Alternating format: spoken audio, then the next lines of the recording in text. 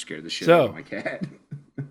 It's okay, baby. Don't worry. it's a poor kitty. She's like walking up to see me, and I was like, "Clap." She's like, "Oh God, fuck." Every 2 weeks. Why? Right. Oh, man. Interesting. Oh, shame. Yeah, let me just get the episode notes open here really quickly. I was Yeah. There's a facial expression. This was a great issue for facial expression, or episode for facial expressions to begin with, and there's one that just like it's the chef's kiss of great Exo Squad facial expressions thus far. And I've managed to, I just finished screen capping it. So when we get to the appropriate point in the episode, I'm going to share it. Awesome. Well, welcome back again, everyone. I am David Hoyt. This is Exo Friends on the Elder Millennial Network, the Exo Squad podcast, the only one except the ones that came before it. And I am joined today by Kevin Fashami. And Lexi DeCorning. Hey, how are you? Hey. hey. Long, awkward greetings that go on forever. Hey, how are you doing? Exactly. Shaking hands with like the same person like 3 times because you have to like go between 4 people and you forget which one you've already shook the hand with. This is why I just don't make contact with people anymore. I'm just like, hi. Well, I mean, that's Touch me. for health reasons too, right? That's Keep your corona paws away That's from me. true. you Corona's fucking been plague great for rats. us introverts. Oh Just man, kidding. I love No. when I'm on like video calls with people who are clearly like going into the office at work, and I say something about wearing masks, and they instantly get like, "Oh, I'm wearing a mask," you know, like I'm doing the good thing. I'm like, "But you're not wearing one right now, are you?" Because I can see you. Usually they're people with their own office, but like it is fun to be like, yeah, you're doing all the right stuff, except when you're not. I mean, yeah. Everyone slips. Everyone has to do their own thing, but like, don't try to tell me you're perfect, because you're not. Right. I'm Right. not perfect. You're not Right. perfect. You're No just one doing is. the best you can. Like, do the best you can, and don't be a shithead about it when you go into public. Yeah. Like, Yeah, on that note of we've all been a shithead, or we've all like learned from our ways, hopefully. I mean, I remember like I don't know how long ago we were recording when the vaccine was just being rolled out, and like Kayvon and I expressed some reluctance of like, oh, let's like wait and see what happens, and you don't want to be the first people, but I can happily say now we are both vaccinated. Fully. We have turned into 5G towers. Yeah, I've got one growing out of my arm right where I was Gmail. injected. It's awesome. Yeah. I've never had better cell service or Wi-Fi ever. unlike that first episode of South Park where the aliens put a giant antenna in Cartman's butt. The anal probe. Yeah. Well, like, and, on the topic of being shitty when, like not really taking it seriously when it first began, I was one of those people who was in my office, and I remember talking with someone in my office, and I'm like, I'm not worried. I'm a fat, healthy white guy. Like, I'm gonna live through it if I get it, because I'm fat and my body can burn all those calories for energy to keep me healthy. Guess what, fuckers? That's not how it works. It is not. I mean, If anything, it puts you at higher risk. when this first started, I remember like in January and shit starting to hear about it. And it's like, oh, it's going to be another Zika or another fucking West Nile or one of these other things where it's like, oh my God, the world's going to end, and nothing happens. I remember even one of my students asking me about it. I think at like the beginning of February, like, is it okay with the coronavirus? I was like, first off, like, this is a media class, so I don't know why you're asking me questions about virology, but from a media perspective, I think like the news is oftentimes prone to, hyping stories that don't really go anywhere, so I'm not that worried. And then a month later, we shut down. Dr. Fashami, well-known virologist. I know, right? It's like, dude, this is a class on media history. Ask me a question about, like, I don't know, cuneiform. Oh goodness. Is this sorry, to actually do what we're supposed to be doing here, Whatever. for anyone who's listening, thank you. God bless you. Is this episode, Into the Heart of Darkness Part 4, the end of season 1? It is. Yes. Okay. And what a great way to end it, Right. too, right? Yeah. Yeah. So This episode had a little bit of everything. Some action, a little tiny teaspoon of romance just swizzled in there. Mm-hmm. Some weird digits, I guess you could say, or like clues that are dropped for things that might happen in future that may or may not come to fruition. Yeah. It's a real. If the series had ended here, I would be sad that I didn't get more of it. But it could have been a great ending. Yeah, it would have been a really satisfying conclusion, unlike the conclusion of season 2. Well, I mean, season 2. We'll talk about that when we get there. Yeah, there's a lot to talk about there. Nonetheless, yeah, it's I really like this episode a lot. I think it it wraps up everything really neatly. Like it's got a really good pace too. It feels in a good way. It feels longer than it actually is too, because you're invested and it moves really nicely. It's paced really nicely. They pack in a lot of stuff. Yeah, it's to me it feels like a really action heavy episode, but there are just like you guys have been saying, a lot of little moments that are like, god damn, the show's so fucking good. Yeah, exactly. Especially like the Terminator 2 thumbs up at the end. It's like, da, da, da, da, da. Well, as Lexi, you said, this episode is called Into the Heart of Darkness Part 4, Defying Olympus. More like exploding Olympus. Yeah, more like, yes, exactly. Destroying Olympus. Spoilers. Like we just I can't remember exactly how tall Olympus Mons is, but thinking about the explosion that happens at the end that you can clearly see from space and has like, and as Phaeton says at the end, has like destroyed and ruined all the cities across Mars. It's like, whoa. I just thought we were blowing up a volcano. Right? Oh. Yeah, I just looked it up really quickly. Olympus Mons is 69,840 feet above Atom. I don't know what that means, but like roughly that's its height. I wish I had like one of those. There's this YouTube series called Death Battle, and they're constantly like taking measurements of land masses and the explosions that destroy them, so they can figure out like how many kilotons or gigatons of TNT it takes to do that. I wish I had that math for Olympus Mons. I mean, seriously though. Oh man. Well, so we start off from last episode where Marcella had revealed that he was faking it all along, kind of, to get farther into this breeding facility, which has come with the added benefit of taking Phaeton as a hostage. Phaeton is attempting to provoke Able Squad into giving up because they can't possibly survive this. JT shoots like the communication console as Marcella explains to JT like what he did before and why he did it, because JT isn't exactly convinced, even though at this point like there's really no kind of doubting it, like what possible trick could he be pulling now, that Marcella was faking it. Yeah. And Marcella's like, I wasn't faking it. Everything I said was true. That's like one of my favorite moments in the entire series. Is he's just like, yeah, you guys have treated us like dog shit. Like you kind of almost don't deserve my loyalty. Yeah. Remember the slave? Or just like it's very I don't want to say logical, because that's one of the stereotypes about Marcella and Neo-Sapiens that I've been pushing back against the whole time we've been doing this show, but yeah, like it makes a lot of sense. He's like, yeah, that's what I said is true. You've been inhumane, but I'm not down for genocide.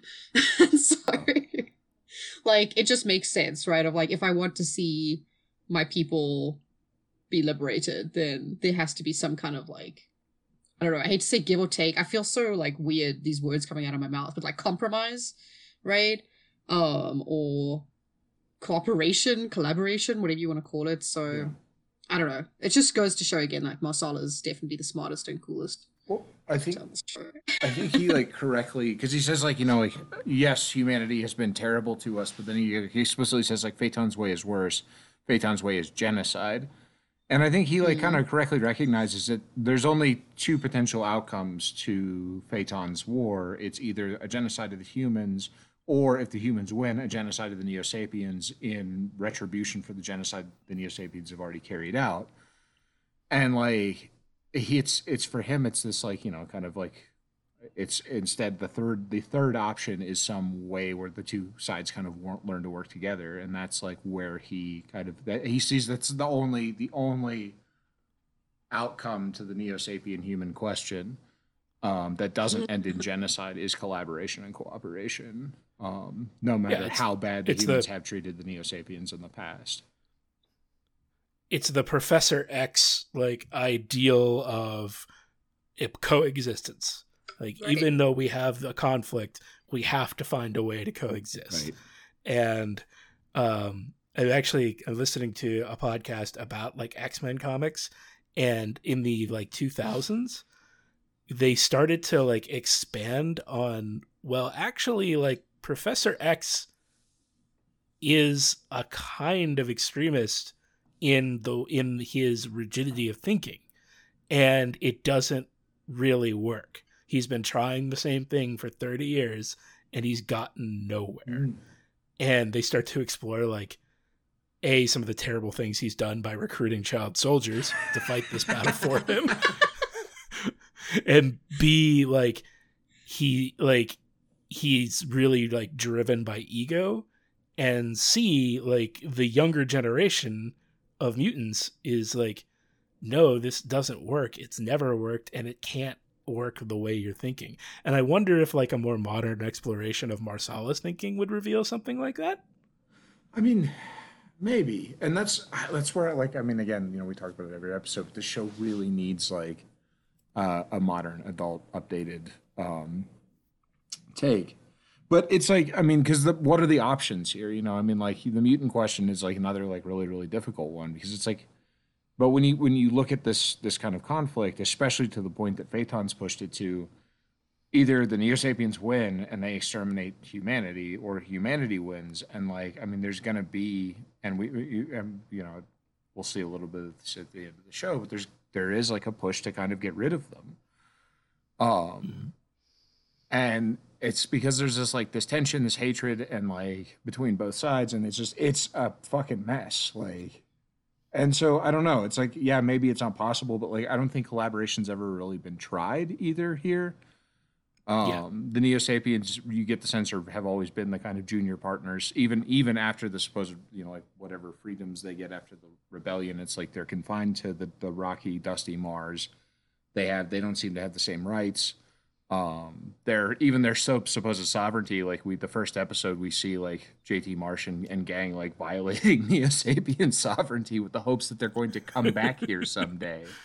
You know, like it's this like whatever collaboration looks like hasn't ever really been tried. And so like I think Marsala's process here, the reason why he swears an oath to, actually, you know, because he mentions this in the episode, I swore an oath to Exo Squad, I swore an oath to this squad, or to Exofleet and this squad specifically. He's like a pioneer in terms of trying to figure out what human Neo-Sapien or Terran Neo-Sapien coexistence even looks like in the first place, right? Yeah. He seems to be the only one who's really trying. Yeah. Well, the one that we see. Like, there's probably other Neo-Sapiens and humans out there trying, because not everyone could be so fucking extreme. Right. And I think we've said it before, one of the best things we could probably ever see if they did do a reboot is like, what did every Neo-Sapien want to kill every human on Mars during the Neo-Sapien uprising, or were there like Neo-Sapiens like helping to hide people who got caught in the crossfire? Right. Like, I bet there were. Seeing Marsala's capability for compassion leads me, and we see that from other Neo-Sapiens too later, leads me to believe that there is at least a section of the population that isn't like, yeah, kill all humans. Right. Yeah. Because ideology and these rigid separations between groups of people are, I mean, they're not universal, and like because people form bonds and friendships across all kinds of barriers and boundaries and supposed social separations, and I guarantee you, yeah, you have all kinds of Neo-Sapien Terran friendships throughout the Rebellion era, throughout now. I mean, this is where we I want the Neo Nurse spinoff also. Like, who's this Neo-Sapien nurse in Exofleet? She's probably got a boss story too. And MVP of the Exofleet, Neo Nurse. Right? It would probably look like, the best outcome would look like the humans winning the war, because their point is not genocide, their point is survival. And then after that, being ever vigilant about the problems that arise between the two groups, right, and dealing with them in political and good ways. Right. Which, call me an idealist, but I hope that maybe even someday we could reach that idea. Right. And this is where Professor X aside, Marsala's work is critical, because his serving in Exofleet during the war, whenever the war ends, survival is the goal, but once survival is achieved, what happens then in the peace? You need someone like Marsala, who can be an ambassador to both sides. I'm a Neo-Sapien, but I fought for the humans, but I also acknowledge what the Terrans did to us. Yep. And that's where we get, honestly, I think some of the greatest parts of the show when we get to the end of the war. I won't say much now, but that's the best. Love it.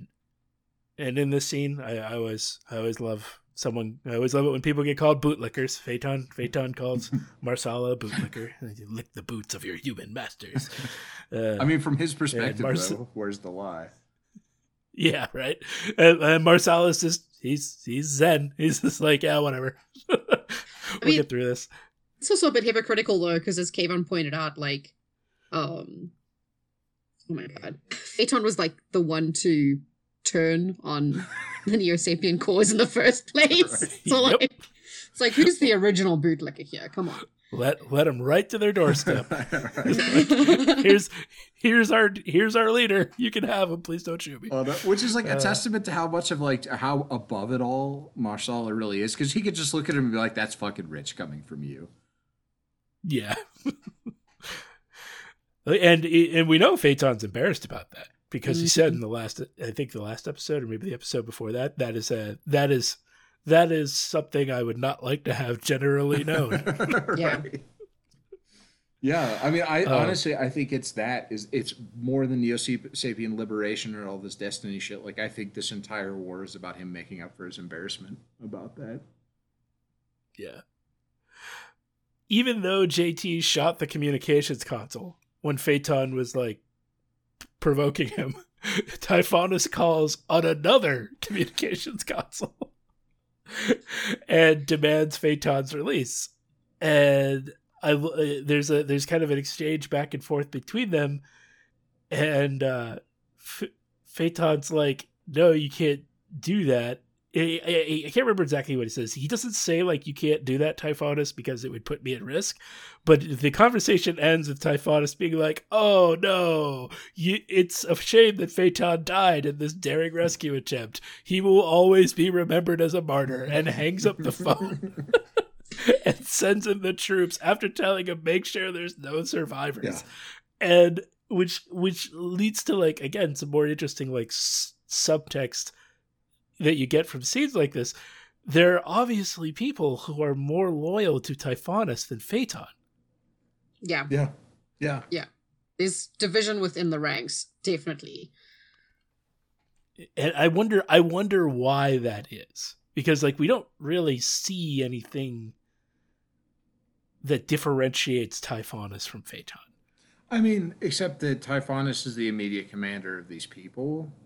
And throughout history, maybe that's it. This is one of the key issues that you see is the generals often tend to be the ones that then wind up wielding power, because they wind up being the people that have the direct contact with their immediate officers and oftentimes even the troops, and like that's where the loyalty, like this is like how Napoleon comes to power, for instance, right? Napoleon like has the loyalty of the army behind him because he's the, you know, he's the person that has the most direct contact with them, not the political heads.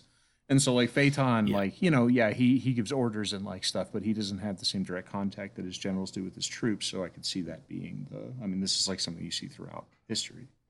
No, that's a good call. I didn't think about that. You're right, because Typhonus is the general of Mars, I think so. Yeah. Yeah. The Mars fleet. so it makes sense that his immediate soldiers would be like, yeah, we like him better. Well, it's just we are used to following orders with him, right? Like he's the one that the orders come through. He's the one that, because I'm sure Phaeton probably doesn't manage day to day stuff that like the generals do, and so you're just used to taking Very orders true. from him. He's your superior, really.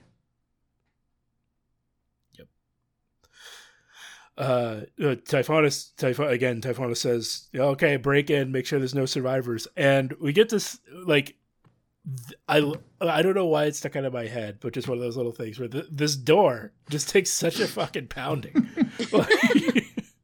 like we have seen capital ships blow up under less duress than this door. And Phaeton tries one more time, and he's like, "You should surrender now, JT. I offer you a painless death." I know, it's just like that's that. Wow, it's real biggie of Phaeton. He's like, "You don't understand how this works, do you?" He doesn't know how to bargain. He's like, okay, yo, painless death. Come on, this is better than nothing, right? Like, Would you like to get in the mind scanner again? I can make sure you don't have to. And so the Able Squad, they look for a way out, and they're like, "Oh, escape through the ventilation shaft," and they go into the biggest ventilation shaft ever. Right. Like, it is less a ventilation shaft and more a hallway, Right. which I get. If you don't really have any space limitations, why wouldn't you do that? just go big. You're right. Like, you don't have to duck or crawl in them or anything. You just walk through Right. them. I bet there's like some legitimate like physics reason why you shouldn't do that, but yeah, to my simple, smooth brain, it makes sense. I mean, you got to pump a lot of air around, so right, you want to have a lot of space to pump the air around. So, but I don't know. I love the whole like ventilation shaft trope in literally all fiction, where it's just like we need to escape It's or so infiltrate good. or do something. It's like there's always ventilation ducts to get through. And like in my day to day Ventilation ducts that ventilation ducts are like the most inaccessible. Like it's like I can't get in here. What? ventilation ducts that are big enough for people. Right. Like I'm looking at my air register right here in this room. I could maybe fit my foot in that. Right. I know. And it's like you have there's a shot in this episode of like Phaeton and Marcellus standing shoulder to shoulder upright in the, so like what, like we're talking like 10 12 feet here. Yeah. That's really one of the more unrealistic parts of the new Spider-Man games is when he like crawls through vents all the time. I'm like, why are all these vents perfectly sized for Peter Parker? Right. Anyway, But, you know, the most unrealistic thing besides Spider-Man. yeah, that too. The radioactive college Yes. student. Typhonus floods the shaft with toxic volcanic gas, and of course, you know, with as any good Neo Sapien would tell you, our lungs are superior to yours. Can't you breathe sulfur? Phaeton's so fucking smug about it too. He's just like, enjoy. This is one of those enjoy moments. slow suffocation. I've got a Those moments with an I've actually awesome- got a screen cap of his face here. Let me just figure out where to put that folder, but I'll post it in the Discord. It's this episode. Who's ever did the animation for this one? It's just chef's kiss in terms of just fantastically bizarre facial expressions and just really over the top ones. And Phaeton's is definitely like top amongst them. But the danger for this passes relatively quickly because they find an exit out onto like a very convenient like outcropping cliff face that they can all stand on. And they get out there and they're safe from the volcanic gas.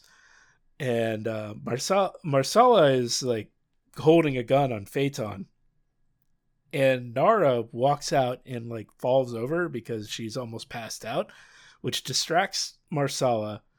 Phaeton kicks him over the ledge with the classic like cartoon hanging on by one hand. And he's about to shoot Marsala when JT like tries to take him down. And Phaeton just throws JT around. Oh, that is a good facial. Right, okay. He's just too good. Hands on his hips. He's just like, yeah, human. Bet you wish you could breathe sulfur. Even Marsala, he's like, oh no. It's just perfect. The Phaeton throws JT around like a fucking ragdoll. He's just like, nope. Instead of just shooting him, so Phaeton leaves Marsala hanging off the ledge and is about to shoot JT, but Nara shoots him in the back and throws him off the ledge with it, and we get to hear his terrified as he falls into the misty, into the abyss. Yeah. Like, it's not really clear what's down there below Olympus Mons or whatever. But... likely a pillow factory, because we're going to see him again and he's like just fine in 10 minutes. He's fine. It's maybe there's another random outcropping and he managed to like grab onto it, and Neo Sapiens are strong enough that kind of move at terminal velocity wouldn't just rip your fucking arm off your body. Oh, they are actually very amazingly made, apparently. Yeah. Very tough. Elon Musk they can breathe good sulfur. Yeah. Oh gosh. How does do they have like 1/8 the oxygen requirements that we do, and they just breathe in anything? I mean, probably. I mean, you imagine that they're engineered to work in hostile environments. So yeah, I mean, I expect that they are, because like we see Marsala withstand vacuum, right? Like, very easily. Yeah. He just like sucks in a big breath, and he's like, "I'm fine. Yep. Let's go. Can we get out of here?" I think it's Rita who says like, "Good shot, Nara," and she's like, "Not really. I was aiming for his gun." It's like, 6 of one, half dozen the other. Yeah, it's fine. It's fine. He wasn't useful as a hostage anymore, anyways. Which is like why, honestly, just that point. So as we're going through the ventilation shafts with him, I was thinking it's like, well, because I think he says something about how like you'll regret this decision to Marsh, and like it's like, well, why don't you just shoot him now? Like Typhonus doesn't give a fuck about him. Like he's not a good. Just like kill him and be done with it. Yeah. Right, and they know Typhonus is being a shithead about it because he just told them on the phone. He's like, I'm usurping you, Phaeton, which also is like dumb move on Typhonus's part. Like it's like, oh, it'd be like, oh yes, Phaeton, we'll definitely get you back, like totally, man. And then behind the scenes, just in case Phaeton somehow miraculously survives multiple extremely traumatic events, to put it politely, like falling off a mountain and being blown up by a volcano. You got your like ass covered. Like, listen, dude, I did everything I could to get you back. My bad. Like, sorry, you almost died. Yeah, it's like, why are you tipping your hand right up front and just be like, yeah, dog, I'm usurping you. No big deal. Typhonus is very arrogant. I think that is easily one of his villain traits. A very human emotion, you might say. Right. It's almost as if they do have emotions. It's almost as if they're like real people. Fuck. He's also the one who's always saying like, it's illogical. Why would they come here with only one ship? Right. Well, I'm just going to put this out there. I've encountered many people on the internet, mostly of the man variety, who are like, this is illogical. I use rationality. I love the Enlightenment. And then, just devolve into like completely hysterical, emotionally based rhetoric all the time. And like, that's not a bad thing, right? I think everyone has their rational and their emotional aspects, and like those two things are not mutually exclusive. It's just funny, right? To see like the species that is supposed to be 100% logic based succumb to emotion and irrationality like all the time. Right. Well, hashtag no tall men. I mean, but all of that is tied up in nothing against tall men. Let it be known. Sorry, came on, go for it. Oh, you're Pull good. man. You're good. I mean, but like all of that is tied up in this whole sense of like it's not only that they're logical, right? It's that they're not creative, generally unemotional, and all the rest of it. And like this is like some colonialism shit, right? Like you have to. This is like the invention of race kind of stuff, where it's like we're dominating this group of people who have obviously have like feelings, and brutalizing them, enslaving them, and doing terrible shit to them. So then let's invent stories about how they're not really creative and they're not really like they don't have aspirations or emotions. So like fuck it, we can do whatever we want to them because they're not gonna mind. Like they don't really have like hopes and dreams and joys in the same way that human beings do. So it's fine if we consign them to terrible rocks to just dig out ore for us or whatever. Like it's all just a this is like the whole and like on the Neo Sapien end of it, like, you know, people tell you this enough for generations and generations, you start to just believe, like, yeah, I don't have emotions. I don't know what a joke is. It's Yeah. true. Sorry. Yeah, it's No. I mean, I don't have anything to add to it. It's just one of those like, yeah, you're Yeah. right. Well done, tall man. there you go. Oh, Short lady.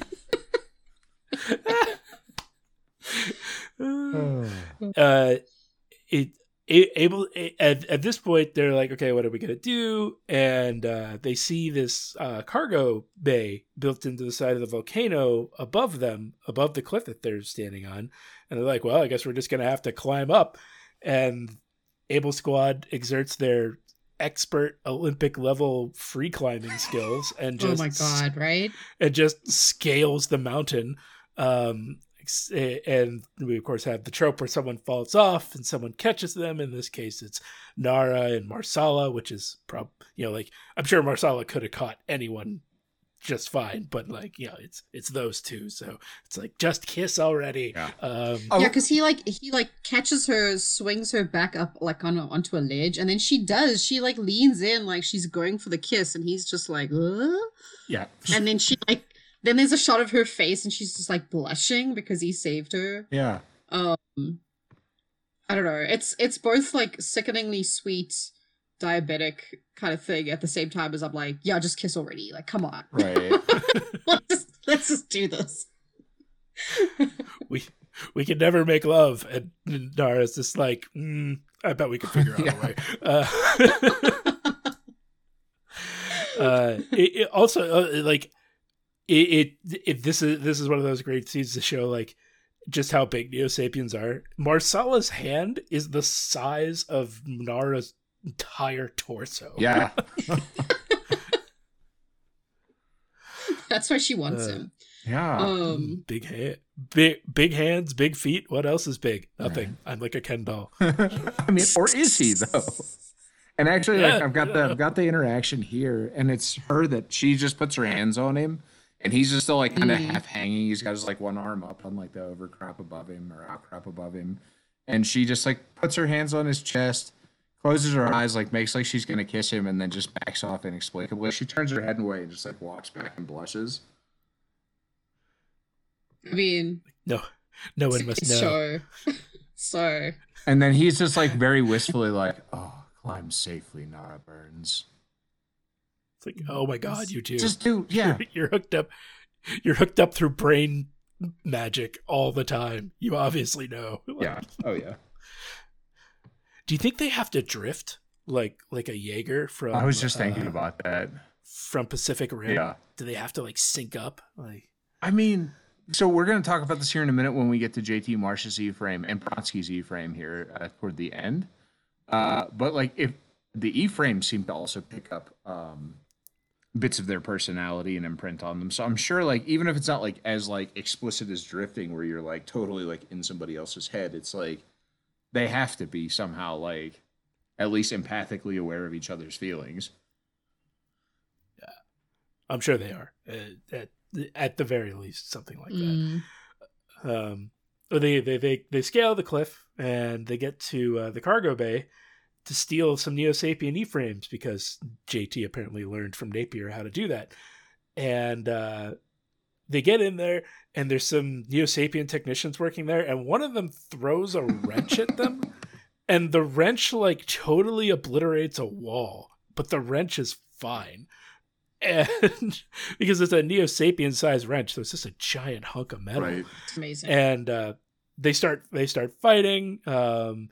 So one of the Neo-Sapien, that I think the one that threw the wrench, like gets in an E-frame that he was working on, so it's not quite like full strength. And we get this good fight, and eventually that E-frame corners, I think, Rita and Nara, and Yes. Marsala picks up the wrench, gets on back of it, and just starts bashing the fusion pack. But not Right. not before he does a little bit of like super obvious exposition. So he's like holding the wrench in the air as this, I don't know, it's one of those ridiculous things where you're like, your friends would be dead right now, you idiot. Right. He's like, the only way to defeat it is to hit this like nuclear thing on the top. Bong, like, We get it. Just fucking hit just it. fucking do it. Thank God it's susceptible to wrench damage.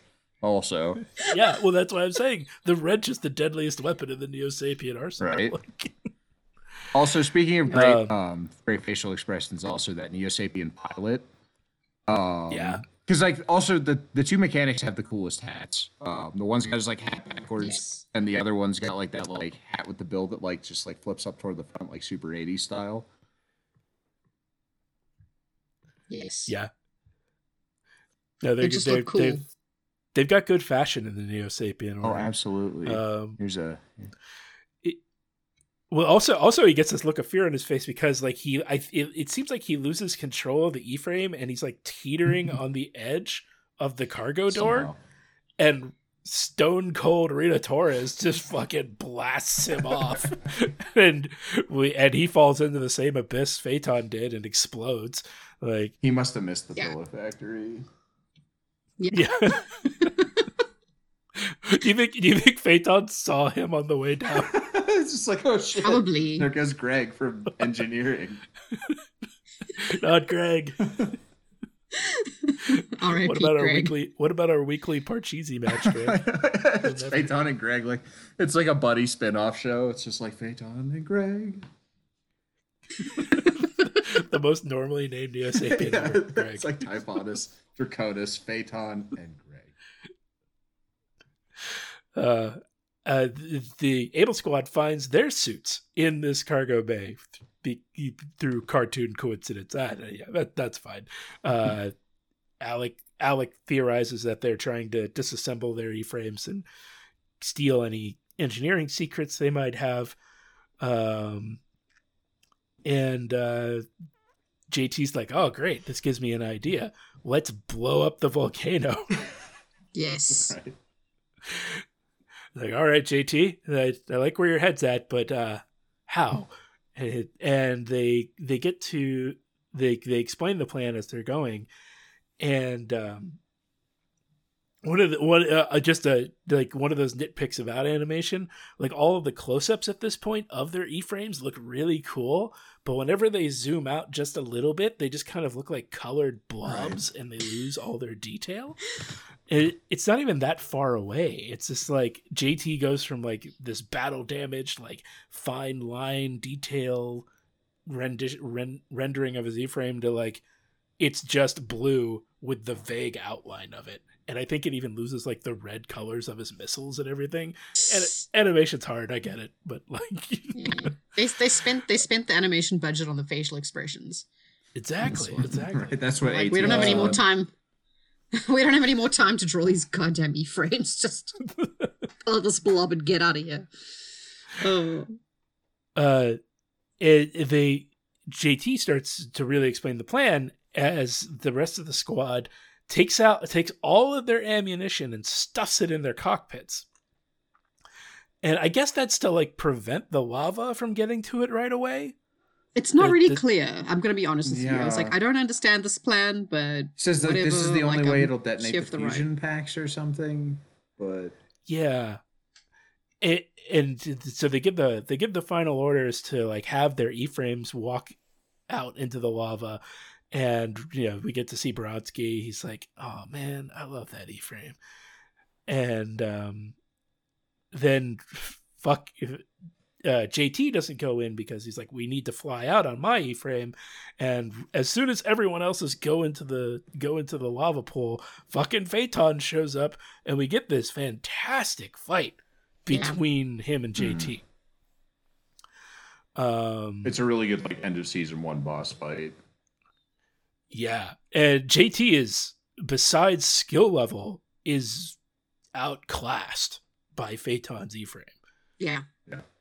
Like he even direct hit with his biggest missile, and Phaeton just turns around and is like, I see you have a new appreciation for Neo-Sapien engineering.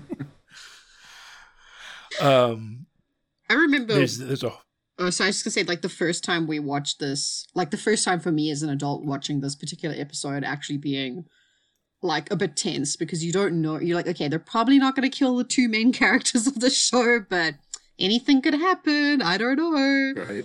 Fuck, what? Yeah, and it's a really well choreographed, animated fight scene, I think. And dominance in the fight scene goes back and forth. There's moments there when you're like, oh shit, Phaeton's gonna die. There's also moments where where Phaeton stabs through his E-frame, where he's like, oh man, if he was 2 inches to the left, JT would totally be dead. Right. There's a bunch of great scenes in this where Phaeton, I think he shoots JT's E-frame and he starts spinning around, and all JT can see is we get his point of view of the world just going in 360 while we see the reflection of his face is oh shit, I'm in trouble on the windshield of his E-frame. JT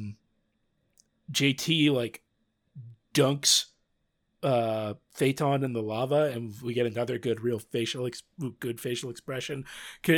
Almost like Phaeton isn't quite sure that his E-frame can take this, because he's oh shit, oh shit. And he flies out, bragging about heat-resistant Neo-Sapien ceramics. And he then, like I said, he stabbed through JT's E-frame, and he dips JT's wing in the lava, which immediately just melts. Yeah. It's like butter. And it's like butter. Yeah, it not only melts, combusts. It catches on fire. But Bronski's oh shit, if I only had my frame, and there's that magic connection between him and his E-frame. Mm-hmm. It comes out of the lava, shoots Phaeton's windshield with the grappling hook, and breaks his windshield. And then JT takes his flaming wing and tries to jam it in Phaeton's face, but he gets out of the E-frame just in time. JT pursues Phaeton while Phaeton's out of his E-frame, and he's got him cornered. And did you guys did you see the smirk that Phaeton, the smirk and the nod that Phaeton gives JT? Almost okay, just do it. I'm ready. Bring it. Yeah. And he's stopped by the other E-frames. No, not the other E-frames don't explode. Lava starts to pour in, and he's got to get out of there. Oh, right, because I remember what happened. Bronski's E-frame blows up first.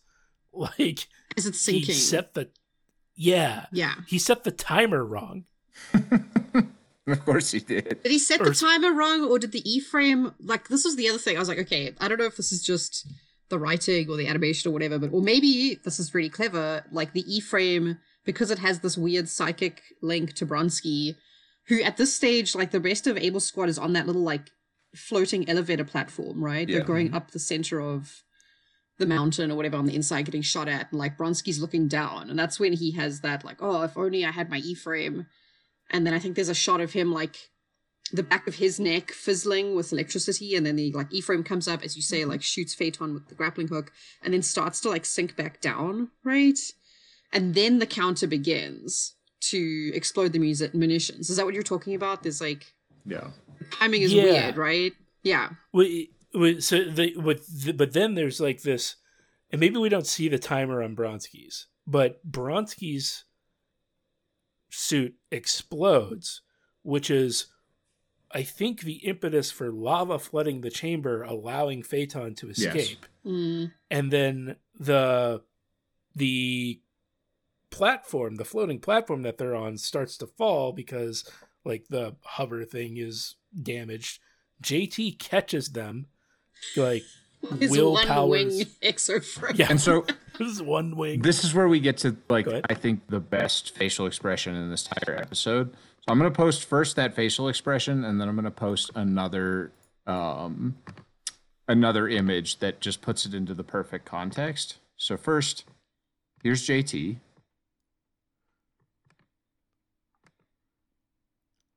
And then Yeah, he's in his E-frame. He's looking really serious. He's like trying to catch. I know this.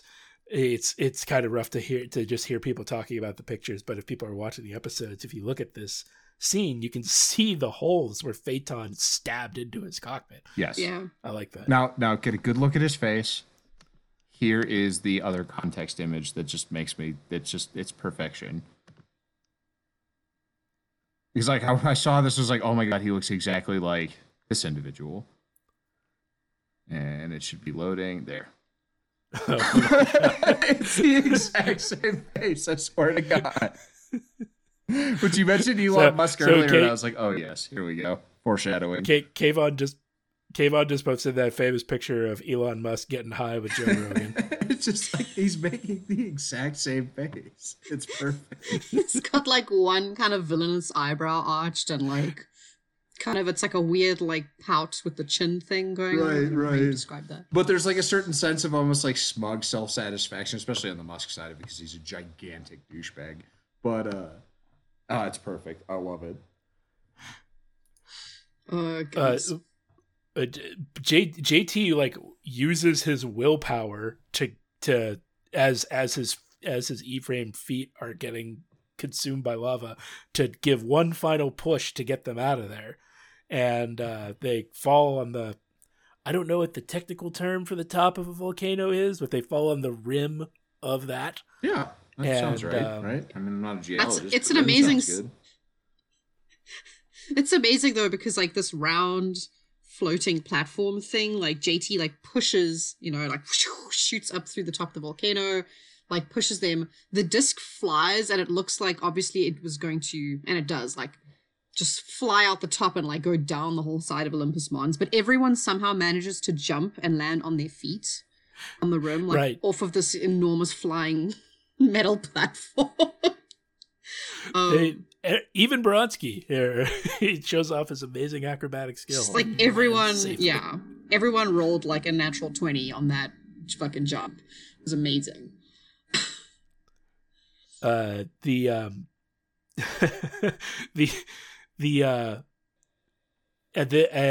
point, JT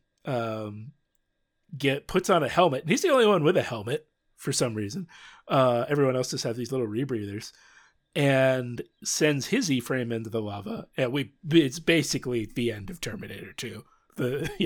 If the thing had thumbs, it would have stuck it up in the air as it was going into the lava. And we see the rest of the E-frames, minus Bronski's, that already exploded. And they start exploding. And, of course, they're at the top of this volcano, and they're like, well, guess this is where we die. Yeah, doesn't Marsala give like a really, I don't know, well, not a long speech, but like a compelling little speech about like, this is the beginning of something, but it's the end of our like part in the war, and it's like this really solemn moment.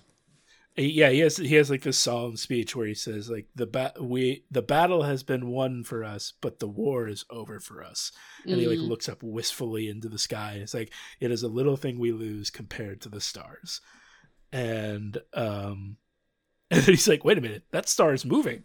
And it's Kaz and Maggie. They show up just in time to save them. Woohoo! Yay! Hooray!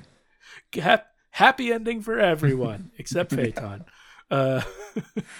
It happens very quickly. They save Able Squad, and they get back to Moonbase Io, and Winfield is debriefing JT, and he has like this very dramatic, he's like, there's no way we can win the war now as we are after what happened with Marcus. JT, you have to go and negotiate with Jonas Simbaka of the Pirate Planes. And then it cuts to the actual final scene where Phaeton is standing in like this really dramatic looking like new E-frame that's like, to me it's almost like a medical device, because Yeah, it's he like turns melded around. right onto his body, right? Is what it looks like. He's the aluminum monster Yeah, it from looks- It's Always Sunny. I don't think I've seen that one, but It's D in her back brace. That's what they call her. Oh no, I have seen that then. Yes, that's exactly what it is. He's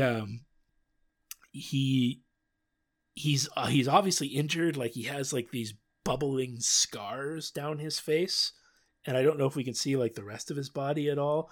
But he's standing before Typhonus, and he's like, as punishment for your insubordination, I'm going to basically banish you and send you on this almost impossible mission where you are to hunt down the traitor Marsala, kill JT Marsh, and kill Admiral Winfield. And It's like 3 of the easiest targets in the universe, obviously. right, one of the best E-frame pilots in Exofleet, one of the other best E-frame pilots of Exofleet, and the leader of Exofleet. Think you Good can luck. do that for me, Typhonus? Think you can do that? Can you accomplish that? And that's how season 1 ends. Really great. I think awesome way to end the season. It's got like a nice rhetorical circle, not rhetorical, like narrative circle, but going back to the pirates. It's like, so this is why we introduced the pirates. You have to go back and now get these people. These really bad guys that we hated at the beginning now have to be your allies to fight these other really bad guys who are exterminating you. Chekhov's pirates. It's perfect. It's, as far as like 90s kids cartoons go, this is top caliber narrative. Yeah. It was a great episode. I mean, like, this stuff we're making fun of, like their amazing jump off the platform and whatnot. But yeah, it was a really fun, intense episode to watch. Yeah. Well, and that's it. That's Yeah. about it. Well, I'm super excited to get to season 2, and can't wait to start that, because that's when this show really starts to get its sci-fi chops. Yeah. Like, Yeah. we go from really cool like war space opera to like, ooh, now we're getting into the good stuff. Yeah. Like, the one sad piece of news. So one of the original show creators, Michael Edens, passed away 2 days before we recorded this episode. So Oh man. condolences. I doubt his family listens to this, but Yeah. for all the fans out there who would care, know that has happened, and wish his family all the best. Thanks to him for bringing us such a great show. Yeah. Yeah. Like, really kind of foundational and important show in quite a few people's media experience. Yeah. Yeah. I'd be really interested if, for those people who are listening, like, just what you remember. Again, because I'm the only person on this podcast who never watched this as a child. And, like, I just kind of wonder, like, what people remember taking away from this as children. What kinds of things that you learned or didn't learn. Like, maybe it was just about cool explosions and cool frames or whatever. But, like, yeah, I'd be kind of interested to hear from folks, like, what did you take away from this? And how is this different from other shows you were watching? So I know I've spoken to, obviously, Dave and Kayvon about this a lot, but yeah. Just interested to hear from other people about that. We'd love to hear from you. Please write in. He was the executive story editor for 39 episodes of the season, as listed on IMDb, as well as tons and tons of other credits in lots of good stuff, like the Beetlejuice cartoon. Sonic Underground is pretty good. Wing Commander Academy was good. Some G.I. Joe stuff. Just seemed like an all around prolific guy in the cartoon industry, and a lot of stuff that entertained me for a very long time. Chip and Dale's Rescue Rangers, like, wow. What a career. Yeah. Well, hats off. Rest in peace, Michael. Yeah. And on that note, I think we'll call it for the day. You guys got anything cool you want to plug this time, or? Oh gosh, no, sorry. Not really, no. No, that's okay. That's It's the okay. end of the semester, semester. My rating brain hell. is fried. Yeah. I have to remember how to be a human being again. Right. We all have to remind ourselves every day. Mm-hmm. Yeah. So as always, everyone, stay safe, get vaccinated, and all that jazz. And we'll see you next time. Get your own 5G tower. I promise you, it's worth it. Your service and signal will never have been better. Beep boop. All right. Goodbye, everyone. Bye.